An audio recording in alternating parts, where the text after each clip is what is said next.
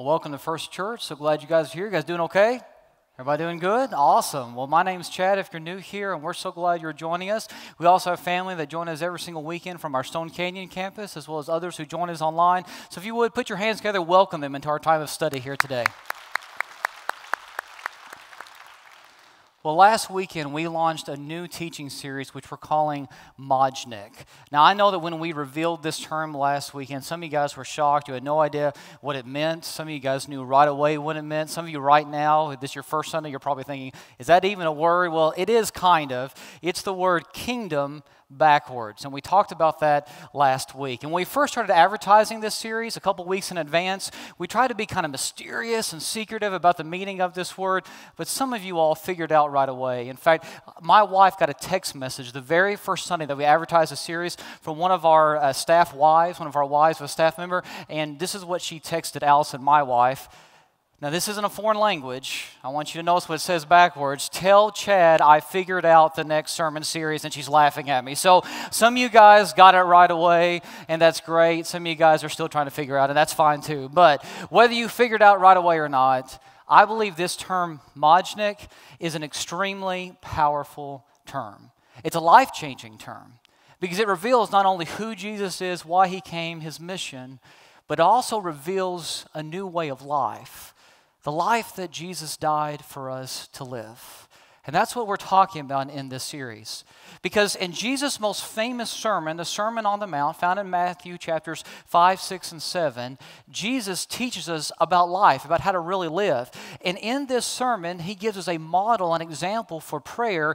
And this is a line that is found within that model for prayer. Jesus says that we are to pray, "Your kingdom come, your will be done on earth as it is in heaven." In other words, God, we want your kingdom to come. God, we want your will to be done on earth as it is in heaven. We want for your will to be done in our hearts, in our lives, just as it is carried out in heaven. We want your kingdom to come to earth as it exists in heaven. Now, I don't know what you think of when you see the word or hear the word kingdom, but let me let you know what Jesus is talking about. When Jesus uses the word kingdom, he's talking about a sphere of influence, meaning he wants God to be just as influential on the earth as he is in heaven. He wants God's influence to spread from heaven to earth. Let me put it another way. We should want for what goes on up there to come down here. We should want up there to happen down here. We should want God's kingdom to expand from heaven to earth, and that is to happen through our daily lives. And honestly, that's a really good thing, because what's going on down here isn't really working. You can have all the stuff that this world has to offer.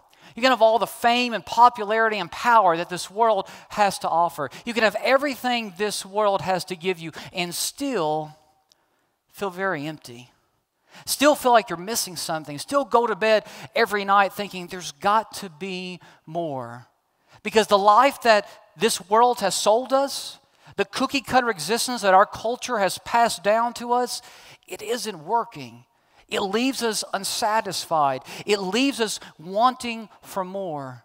It doesn't give us the peace that our souls are longing for. And that's why Jesus came. Jesus came to give us a new way of life, because the old way of life, the life that we've been living, it isn't working.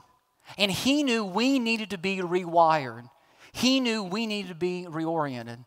Let me give you an example. When I was in college, I decided to take up golf for a little while. Some of my buddies played golf, and so I thought, well, I'll play with them. So I bought a cheap set of golf clubs, and I thought, this is going to be a lot of fun, and I'm decently athletic. I thought I'd be pretty good at it, and I wasn't. I was terrible at golf. And sometimes when I mention that I used to play golf in college, and I didn't play for a team, just with my buddies, so don't misunderstand me, but people will still come to me, and they'll say, hey, let's go play around the golf. And I'm like, you do not want to play with me. I'm the worst golfer on the face of the planet, and that is not an exaggeration. I only play with people who are worse than I am, and I haven't found those people yet. So I am really, really bad. But I'm the type of person that if I'm not good at something, I will work and work and work to try to get good at it, or I'll just give up and I won't try it anymore. And so in college, I thought, I should be better than this. So I hired a golf pro to teach me how to swing. And he took me out to a driving range, and he had me hit some balls, and he wanted to see my form. So I hit a few golf balls, and after we finished, he looked at me, and he kind of smiled, and he said, "You've played before, haven't you?" And my chest kind of poked out a little bit, and I was just like, well, yeah, I sure have. And honestly, I did really well. For me, like, those are some of the best hits I'd ever made. I mean, I was kind of proud of myself that I didn't choke up, in the presence of this golf pro. So I was just like, well, yeah, I have played before. And he looked at me, and he said, "That's your problem. You need to unlearn everything you know about golf. And you need to start over from scratch." Now, he was a little bit mean when he said that, I'll tell you, but he was right.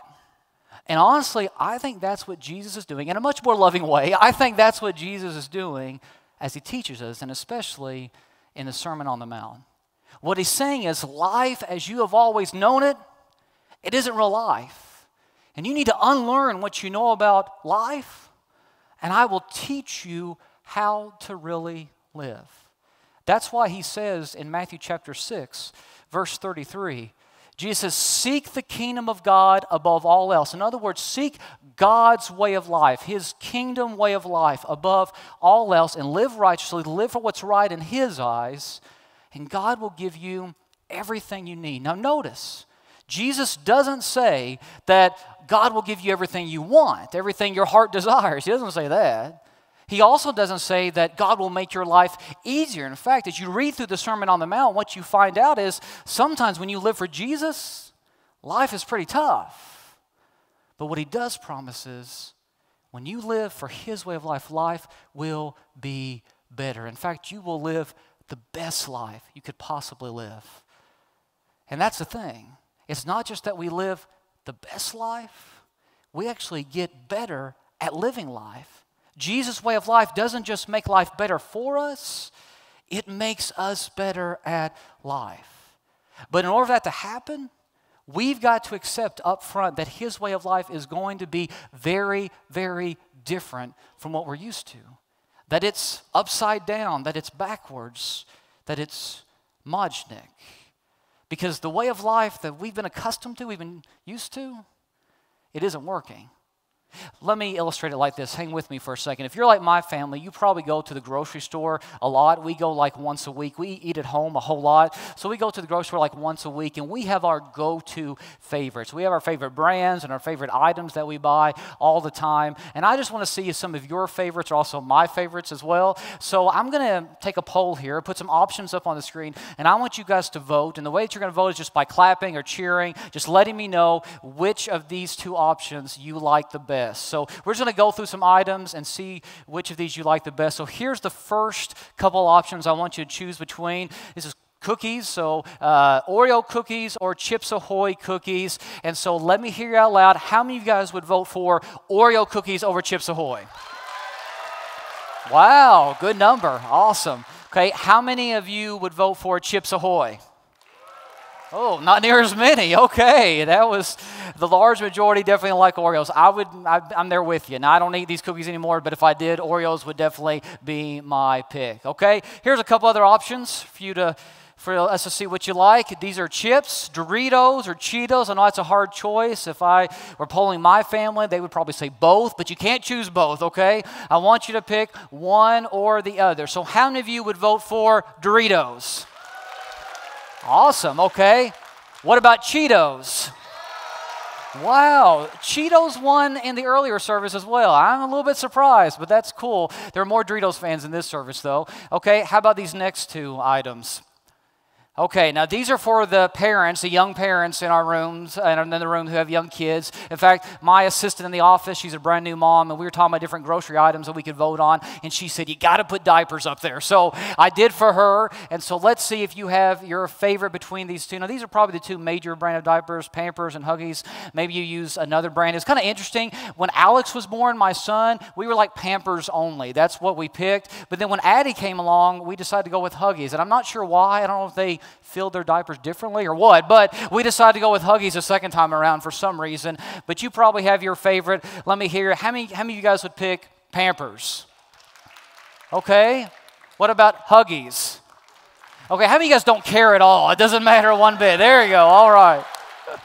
How many of you guys like changing diapers? Anybody? Yeah, I didn't think so. Okay. Next two items. Okay. Cereal. Now, this is a tough one, I know. Fruity Pebbles or Lucky Charms. They're magically delicious. Let's see which you choose, which one of these two you choose. How many guys would vote for Fruity Pebbles? Okay, good number. What about Lucky Charms? Wow, I think Lucky Charms got it on that one. Okay, one more I want you to vote on. Let's pick our favorite ice cream, okay? I know, I hear the groans already. Okay. Bluebell ice cream or Ben & Jerry's ice cream. How many Bluebell fans do we have? Yeah. And Ben & Jerry's? Like 3, okay. I don't know if it's because Bluebell is like made in Northeast Oklahoma or what, but still, yeah, I would probably have to go with Bluebell as well. Now, here's the thing. If you have purchased any of the items I just put up on the screen in the past, you've probably been offered one of these, a grocery bag, right? Maybe you're checking out with a cashier and the cashier says, would you like to bag that? Or maybe you're going through a self-checkout and you see them there and you pick one to put your items in. You've probably been offered one of these. And I think these bags are kind of important. Now, I know some stores want to get away from offering you bags because they want to save the environment. I'm all about protecting the environment, don't get me wrong. But I like my grocery bags. I like to have something to carry my groceries in when I check out. And so these bags come in handy. But here's the thing. They're not made to carry everything. Yeah, you can put chips or Oreos or cereal or whatever in one of these bags, and it's fine. But what if I told you I wanted to carry out some 10-pound weights in one of these bags? If I filled this bag up with a couple 10-pound weights, maybe even threw in a 15-pounder here, and I put it in this grocery sack, and I picked it up, do you think that I'm going to make it very far? Probably not. In fact, I would pick it up for you right now, but I value my toes way too much, okay? Because you know what's going to happen? If you try to carry weights too far in a grocery bag like that, the bottom's going to fall out, right? The bag is going to fall apart. And honestly, I had to learn this the hard way. I wasn't smart enough to figure it out because when I first was on my own and had to go do some grocery shopping, and I do that a lot, but I did for like the first time, I decided to buy milk. And normally, you know, my mom or dad bought milk. It wasn't a big deal. But I bought my first ever gallon of milk. And when I was checking out, the cashier asked me, do you want your milk in a bag? I was like, well, yeah, duh. Of course I want my milk in a bag. Why wouldn't I? And she said, do you want me to double bag it? I was like, why would you double bag it? No, I don't waste a bag. That's fine. Just put it in a bag. And I learned the hard way. I put my milk in its bag in the cart, took it out to my car, and as I'm pulling the bag with the milk in it out of the cart, the bag tore open, the milk fell to the pavement, the jug busted, milk went everywhere, and I made all the stray cats in Walmart's parking lot very, very happy that night. Now, I had to learn the hard way. There's a reason why they say, do you want your milk in a bag or do you want to double bag it? Because bags like this aren't meant to carry that much weight. And I believe that this grocery sack is an illustration of our lives. See, God created us, and He created us to be full of certain things. He wanted to fill our lives with His love, His joy, His purpose. We were created to hold those things. But you know what we did? We decided to fill our lives with things that weigh us down. We decided to fill our lives with greed and lust and bitterness and anger, selfishness. That's what we decided to fill our lives with. And not only did those things weigh us down, they destroyed our lives. The bottom fell out. Our lives fell apart because we were never meant to have those things in our lives. And so what Jesus came to do was to give us not just a brand new life that's whole and intact, that can hold what God wants us to have. He also came to show us how to avoid putting stuff like this back in our lives. He came to show us what to keep out of our lives.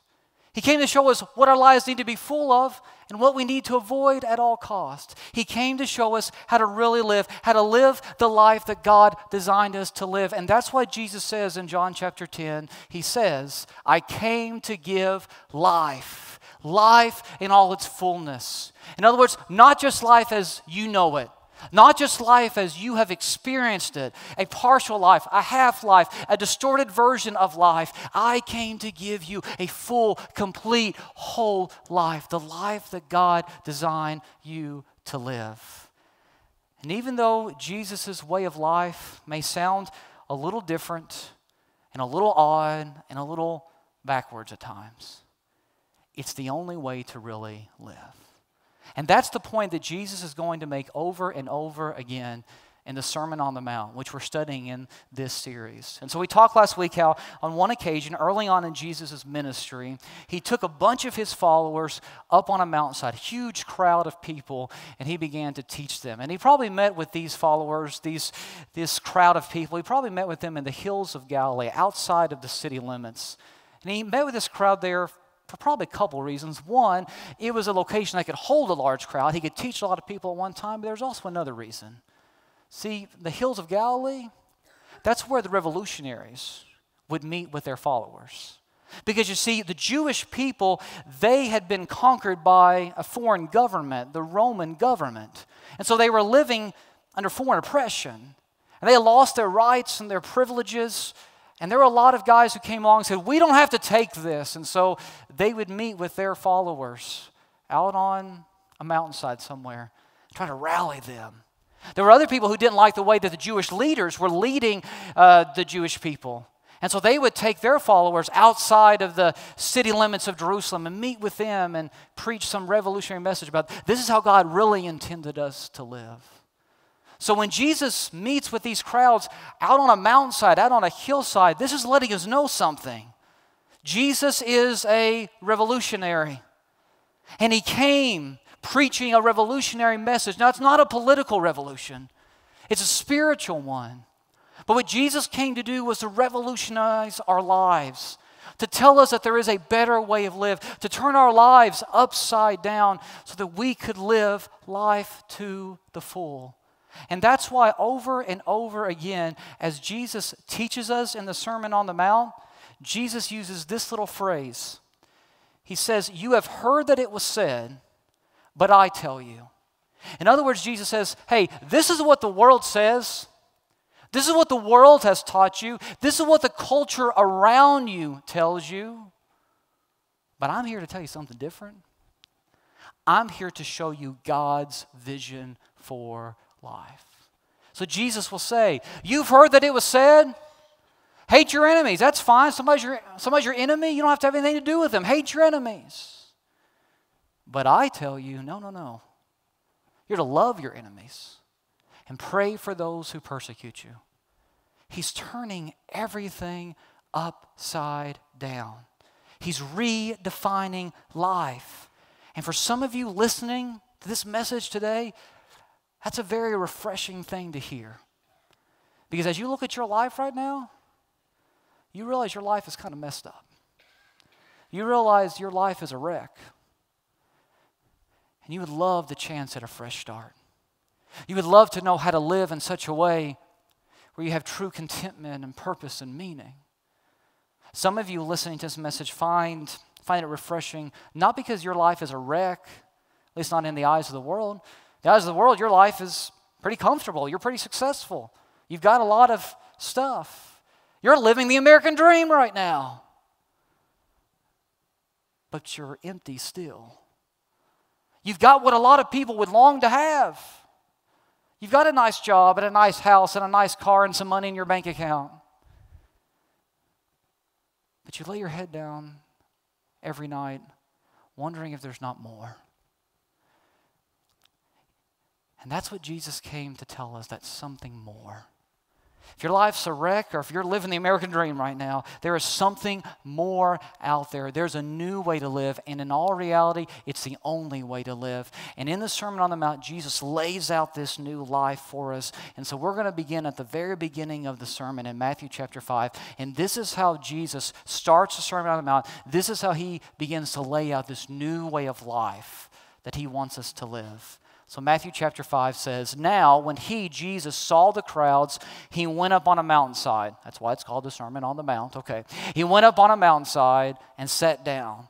His disciples came to him, and he began to teach them, saying, 'Blessed are the poor in spirit, for theirs is the kingdom of heaven. Blessed are those who mourn, for they will be comforted. Blessed are the meek, for they will inherit the earth.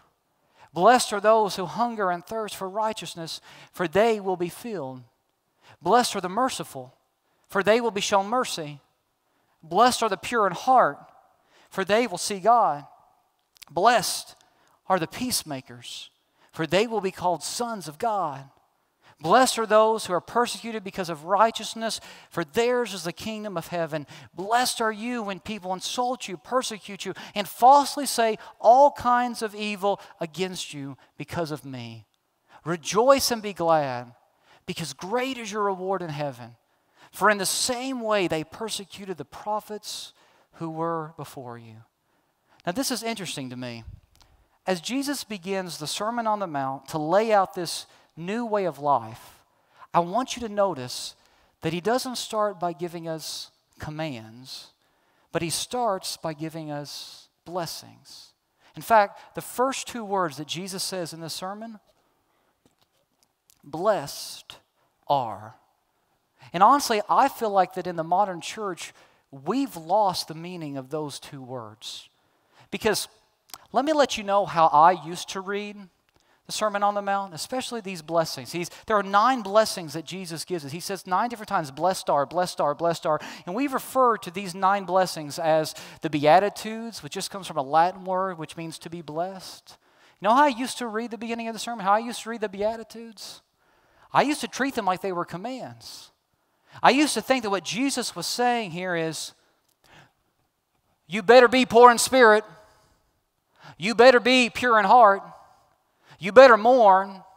You better experience persecution, because if not, God won't bless you. I always read them as commands, but I missed what Jesus was saying. Jesus isn't giving us commands here. Now, he's going to give us plenty of commands, plenty of instructions in the Sermon on the Mount. We'll get to those, but that's not what he starts with. He starts with blessings instead. And I want you to get this. Don't miss this. When Jesus starts his sermon, he doesn't start with commands and blessings, and there's a reason for that. Because he blesses those who needed it the most. He blessed the persecuted, the grieving, the poor, the humble, those who needed it the most. And I think that's absolutely beautiful. I think that's absolutely cool. You know why? Because before we can live out the commands that are found in the Sermon on the Mount, you've got to first know that you are loved by God. Because you'll never live out this backwards way of life, this odd way of life that Jesus is calling us to, unless you first know who you are, unless you first understand that you are loved by God. And his love will motivate you to live out this new life that Jesus is calling you to. And I want you to pay careful attention to the very first group of people that Jesus blesses.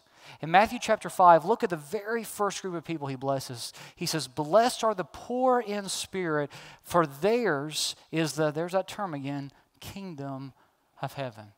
Now that term there, poor in spirit, actually refers to a Hebrew term that describes a certain group of people known as the Anawim. If you would say that with me, Anawim, on the count of 3. 1, 2, 3. Anawim. Now, these were people who traced their roots back to the captivity. If you know the Old Testament, you know that at one point God allowed his people to be taken captive, to be taken into exile. So a foreign power came in and took over the nation of Israel, and they took back with them to their homeland exiles, people from Israel. But here's the thing, not everyone was taken back in exile. Not everyone was taken into captivity. Only those who were found to be useful were taken into captivity. Those who were skilled, those who had value, those who were talented, those who could offer something to this foreign power that was taking them captive. They only took the people who they considered to be useful. And those who were left behind, those who didn't go with their enemies, those who were left behind who weren't considered useful, there was a term to describe them, the Anawim. Now, you haven't been really insulted until your enemies come to town and say, we're going to take captive everybody who's useful, and you're not one of them. You haven't been really insulted until you experience that. But that was this group. I was reading a book just the other day where they were describing the Anawim. And in this book, it was written by Randy Harris, one of my favorite Christian authors. He was giving a practical example of what it would have meant to have been part of this group. He said that when he graduated college, he applied for a teaching job at a school. So he applied for this job and he didn't get it. He said, now that's rejection. That's not necessarily Anawim, that's just rejection. But what happened was the school decided not to hire anyone. They kept the position open, and they kept it open for months and months and months. And basically what they were telling him was, we'd rather keep this position open and have no one than hire you. That's Anawim. Let me give you another example. Let's say there's some people playing a pickup game of basketball outside, and there's 9 people there. And they're playing 5-on-4. And you walk up, and you look at that team of 4, and you say, hey, I could be your 5th guy. And that team of 4 looks at you, and they look you up and down. They say, nah, we're good. We'll just play a man down. We're good. That's Anawim. They were the pitiful, the worthless, the pathetic, the damaged, the disposables, the deplorables. And here's the thing. No matter how many wins you've had in your life, I guarantee you've had an Anawim moment or two. I guarantee you've been there. We all have. And that was the crowd that Jesus was preaching to on that day when he introduced the Sermon on the Mount. They were the Anawim. They had been taken over by a foreign government. They had lost their rights, their privileges, their freedoms. Most of them were poor. Most of them were discouraged. Most of them were without hope. They were the Anawim. And they're looking around at their lives and they're wondering, is God really with us?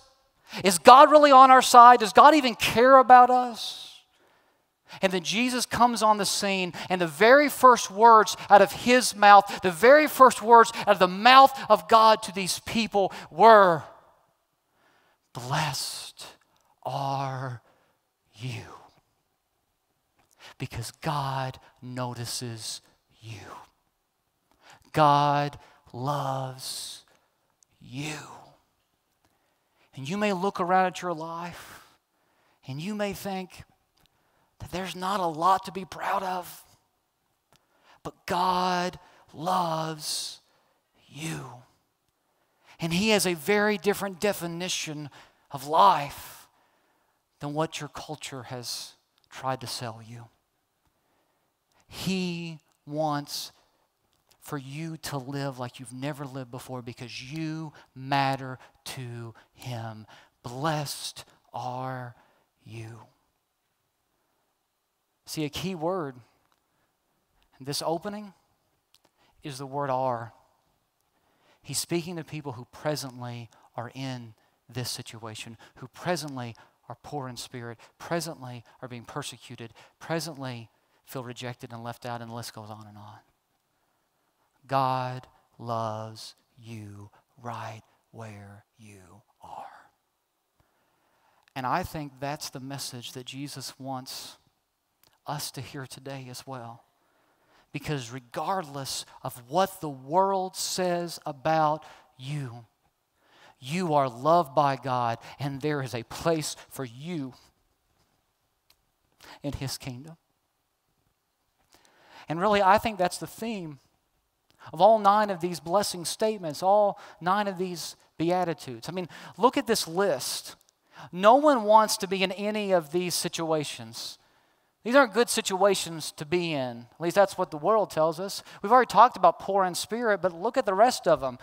Blessed are those who mourn. I mean, we've all been through seasons of mourning, seasons of grieving, but who wants to be there? Does anybody want to grieve? Does anybody want to mourn? Of course not, but we've all been there. Blessed are the meek. Who wants to live in a lowly position? I mean, I know Jesus says the first will be last, the last will be first, but who really wants to be last? I mean, who really wants to humble themselves? Who wants to be known as the meek? What about blessed are those who hunger and thirst for righteousness? We don't want to hunger and thirst for anything, and sometimes righteousness, meaning right living, that'll leave you feeling excluded, left out. The world will mock you and make fun of you. Blessed are those who hunger and thirst for righteousness. What about the merciful? I mean, let's face it. Sometimes in life, we just don't want to show mercy, do we? Sometimes we want justice, payback. We don't want to show mercy. Blessed are the pure in heart. When I have an opportunity to talk to teenagers, students, about living a life of purity, I hear the same thing over and over again. Chad, we get it. We get what the Bible says. But none of our friends are doing that. None of our buddies are doing that. And they seem like they're having a pretty good time. And maybe they are for a season. But what God knows is there are consequences to those decisions that your buddies and your friends are making. And He's trying to give you the best life possible, the best life for the long term. He doesn't want you to have to face those unnecessary consequences that come along with the decisions and choices that your friends are making. What a blessed are the peacemakers. Have you ever noticed how peacemakers are never really respected? I mean, most of the time we want people who are going to make a principled stand, but peacemakers, they're not really respected. Blessed are the persecuted because of righteousness. Who wants to be persecuted? And then Jesus goes on to say, blessed are you when people insult you, persecute you, and falsely say all kinds of evil against you. Who wants any of that? And yet, we've all been there before. We've all lived in one of those situations, if not many, all of them before. We've all been there before. And Jesus says, in this life, when you find yourself in one of these situations, and the world sees you as a loser, or the world mocks you, or ignores you, or excludes you, or disses you, or discourages you, or whatever, know in that moment that you are blessed. Because know that God loves you. And He has a plan and He has a purpose for your life. Know that your life matters. When you find yourself rejected and alone, remember there's a place for you in God's kingdom. Because here's the thing, we've been told there's room at the top. That's what our culture says. Hey, there's room at the top. But let's be honest, there's not that much room. And very few people actually make it to the top in the eyes of the world. Most of us, in the eyes of the world, we're the Anawim. But that's okay. Because Jesus came for the Anawim. Like you and like me. When Jesus established His kingdom, He didn't go first to those who were at the top of the social ladder in the eyes of the world. He came for the poor in spirit. He came for the meek. He came for those who are persecuted, for those who are grieving, for those who are hurting. He came for people like you and me. And the world will tell us, hey, the blessed life is getting all the stuff you can get, and having all the money you can get, and achieving all the popularity and success that you can get. But Jesus says, you want to know what the blessed life really is? The blessed life? Well, that's knowing that God loves you and that your life is in His hands. And when you have that, life may not always be easy, and you may not get everything you want, but you will feel blessed. When I was a kid growing up in church, my parents had me in our church's children's choir. I didn't want to be part of the children's choir, but my parents really wanted me to be part of it. So I was a part of the children's choir. I was small enough, I didn't get to make those choices. I did what Mom and Dad said. And I could never really sing that well, but my mom could, so she wanted me to learn music and all that kind of stuff. And so I was in the choir, and for one performance, I don't know what the choir director was thinking, but she assigned me a solo, probably because eventually everybody got one. It was my turn. So she assigned me a solo, and my parents, they were so proud of me, and we practiced that solo part over and over again. My mom made sure I was singing on key and all that kind of stuff, and they were just so excited, and so we rehearsed and practiced over and over again, and finally, the day came for our performance. It was taking place on a Sunday morning. We were going to sing a couple songs in the midst of the adult service, and I had a solo part. And so we had Sunday school first, and then the adult service followed that. And normally we would have children's church while adult service was going on. But they took the kids in the choir out from children's church onto the adult service. Not all the kids were in the choir, just some of us. And so somewhere in the transition from Sunday school to taking the choir to the adult service, I got left behind. I was busy playing with my friends, not paying attention. I was a little kid. And so I just went on to children's church. And so I started being part of children's church with the rest of the kids who weren't in the choir. And the choir went on to the adult service to sing their songs. And so it came time for the performance, and I'm down in children's church. And all of a sudden I look at the door that led into where we had children's church, and there was my dad standing there. And immediately when I saw him standing there, I knew I had missed the song that I was supposed to sing. And so I went up to him and I just started crying. I started saying, Dad, I'm sorry. I got busy, I got distracted. I didn't see him come get the choir. I'm sorry. And I'm apologizing over and over again. And I'm just crying. I'm a little kid and I don't want to disappoint Mom and Dad. And my dad took me to a Sunday school room there in our church and set me down. He got me a donut and some orange juice. And he set me down. I'll never forget what he said to me. He said, Chad, I just want to make sure you were okay. Your mom and I, we're not proud of you because you sing on a stage. We're not proud of you because you are up in front of a bunch of people. We don't love you because you're part of the choir. We love you. We're proud of you because you are ours. And no matter what you do, you will always be ours. And that means we'll always be proud of you. And we'll always love you. No matter what. And I think that's the message that the crowd gathering to hear the Sermon on the Mount needed to hear. And I think that's the message that we need to hear today as well. You see, 2,000 years ago when that crowd listened to Jesus say these words for the very first time, they didn't bring with them a pen and pad of paper to take notes. They weren't going to hear a lecture. They came looking for hope. They came looking for love. They came looking for life. And this crowd looking at themselves and feeling like they are the Anawim, they got to hear Jesus say, "Blessed are you," before he said anything else. And I think that's what Jesus wants you to hear today as well. You may look at your life and you may think that you're not much, that you've really made a mess of things. And maybe that's not how you see yourself. Maybe you're living the American dream right now, but you know something isn't right. You know something's missing. I don't know what state of life you're in right now, but I do know one thing. There is a place for you in God's kingdom. And you don't deserve it, and I don't deserve it, but that's Majdik, man. It's all backwards. But it's what God designed us for. I hope that you find your place in God's kingdom today. Because Majdik, it's for everyone. God's kingdom, it's for you. Would you pray with me? Father, I thank you so much for today and for this moment we had to look at these Beatitudes, these blessings that Jesus issues in the Sermon on the Mount, and be reminded that no matter where we are in life, that you love us, that you have a plan for us, you have a greater purpose for our lives, and that you want to make us new.